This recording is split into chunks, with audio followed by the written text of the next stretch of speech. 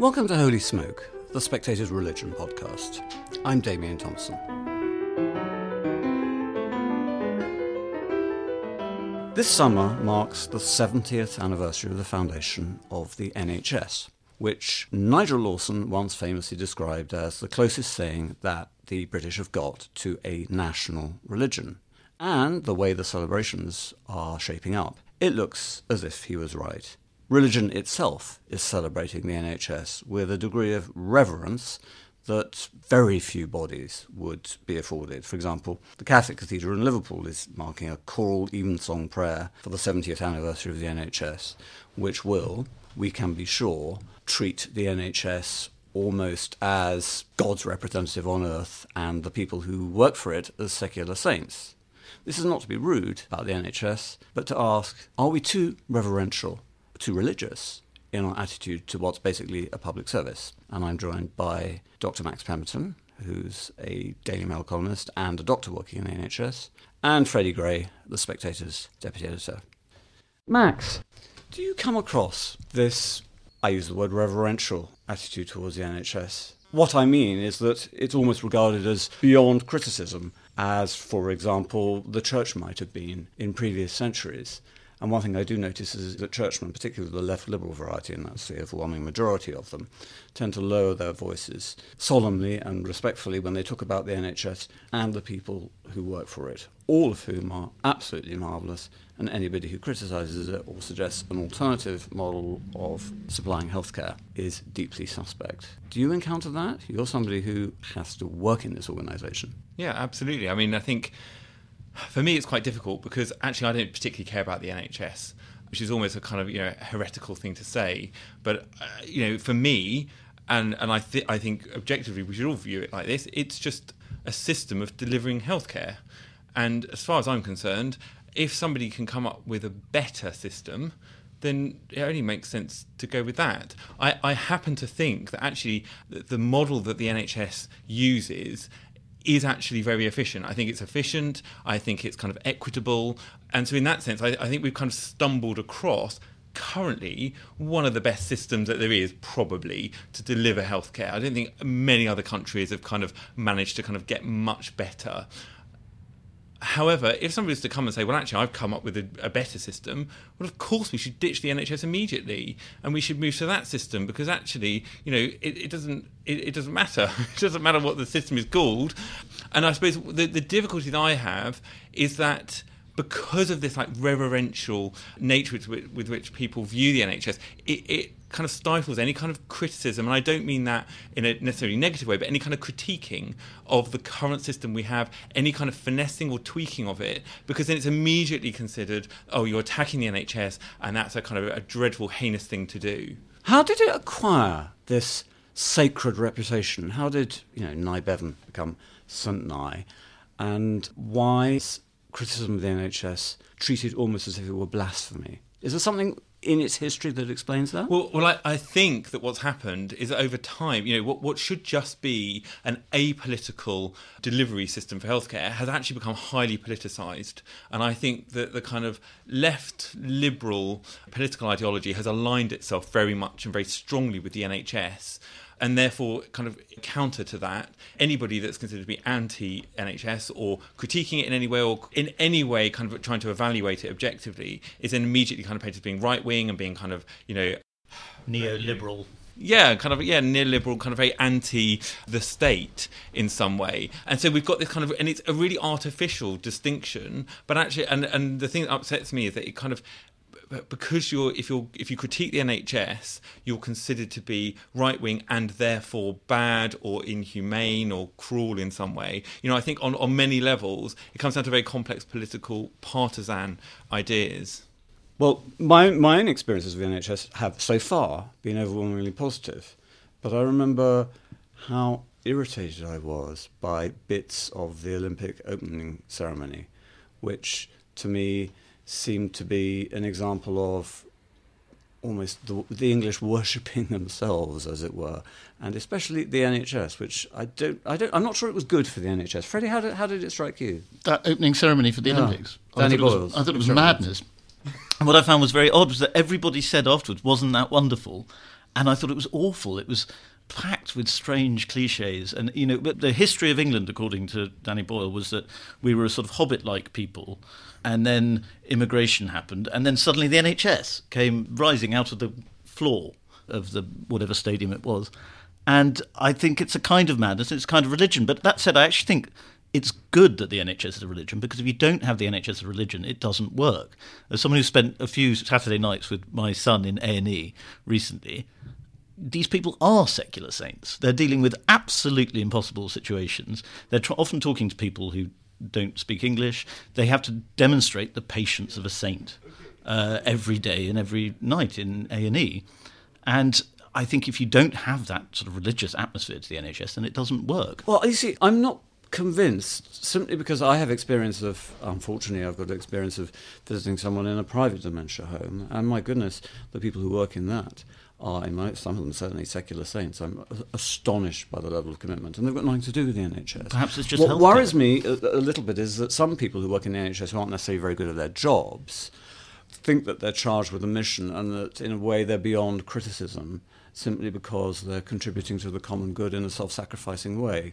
Although lots of them actually are just paid to sit behind a desk. But then, well, I suppose the difference between the private sector and the NHS, or the kind of distinction that's implied within it, is that you do the NHS not really for profit. The idea is that it's not for profit, and obviously people are still being paid, but there's an idea that within that system, it's for the good of the people rather than in order to get profits for shareholders. Whereas the private sector, we know deep down the reason they want to make sure you're having a nice time is because you're paying them, and you're paying them in order to please their shareholders and so on and so on. It's the economics, and of course, in reality, the NHS is paid for by all of us through taxation and so on and so on. But there's something slightly more grubby about the kind of the way that the money flows within the private sector compared to the NHS.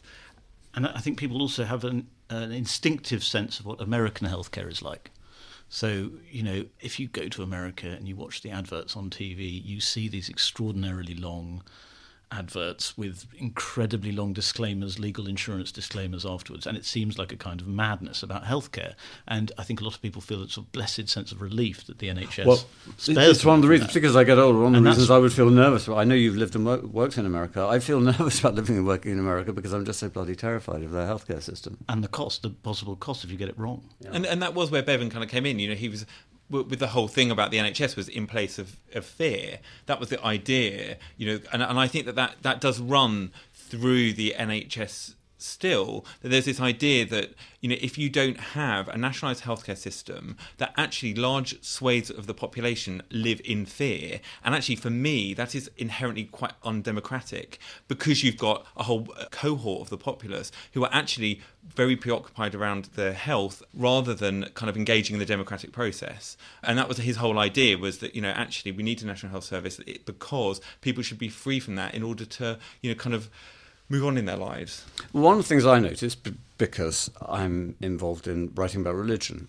is the extraordinary deferential awe with which the churches talk about the NHS. I suspect that this service in Liverpool Cathedral is going to be pretty ghastly, and I can't help suspecting that by worshipping the NHS themselves, the churches are, if you like, abnegating their own responsibility to provide pastoral care, and making not only people who work in the NHS feel good about themselves, but actually making themselves feel good about what are often failing ministries. Does that make any sense to you, Freddie? I think so. I think, in the sense that the churches can't really get people to believe in God. So what they'll do is they'll say, look, we believe in the NHS too, and we can worship that together. So I think that's what happens there, and that's probably what that service will be. Now, that makes a lot of sense to me, Max. But I suppose I like how I'm now defending the NHS, having said I don't care about it. But as in the founding principles of the NHS are, I think, very particularly Judeo-Christian. They are very, I can see how they totally would resonate. I agree with kind of religious doctrine, because it is about fairness and being equitable and treating everybody the same. And so in that sense, I can see, I think you're right. I think it's weird, I think it's slightly strange that, for example, they're not doing it about the police force, for example, or about sort of other public servants. It's strange that they picked on the NHS, but I can see from a religious perspective why I might then sort of think, well, actually, this organisation resonates very strongly with our kind of ideology. Well, it seems to me that not only is it dangerous to criticise the NHS. Do you remember when Dan Hannan went on American TV and suggested that there might be better ways of running a health service, and he really was burnt at the stake by commentators.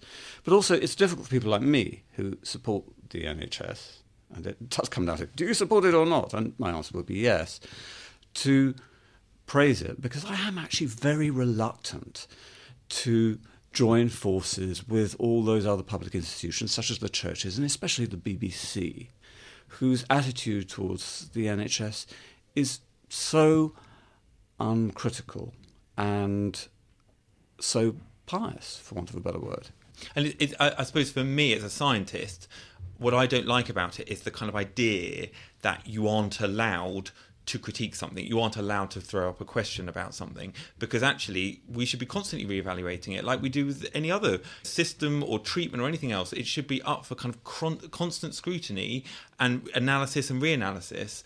And actually this is one of my concerns, is that I think because of the kind of way that it's that the NHS is infiltrated into the collective consciousness, there's this idea of like you even to just do research into, is there a better system? What could that be? If ever I write anything about like, well, why don't we try and take this from this country, or what about this idea? Immediately people are like, you can't criticise the NHS, and that's what worries me. It's like, well, why shouldn't we? There should be no sacred cows here. Why can't we criticise the NHS? Or even if you try and introduce a more statist NHS, people say you're a free market extremist and you're trying to bring it down through heightening the contradictions or something. So that is a sort of religious mentality, isn't it, to criticism? Yes. And as I say, I come from a position of thinking that, having looked at all the different kind of systems that are available, I kind of think it's probably one of the best. There's some that are also quite good, but I think it kind of bumbles along and works relatively well.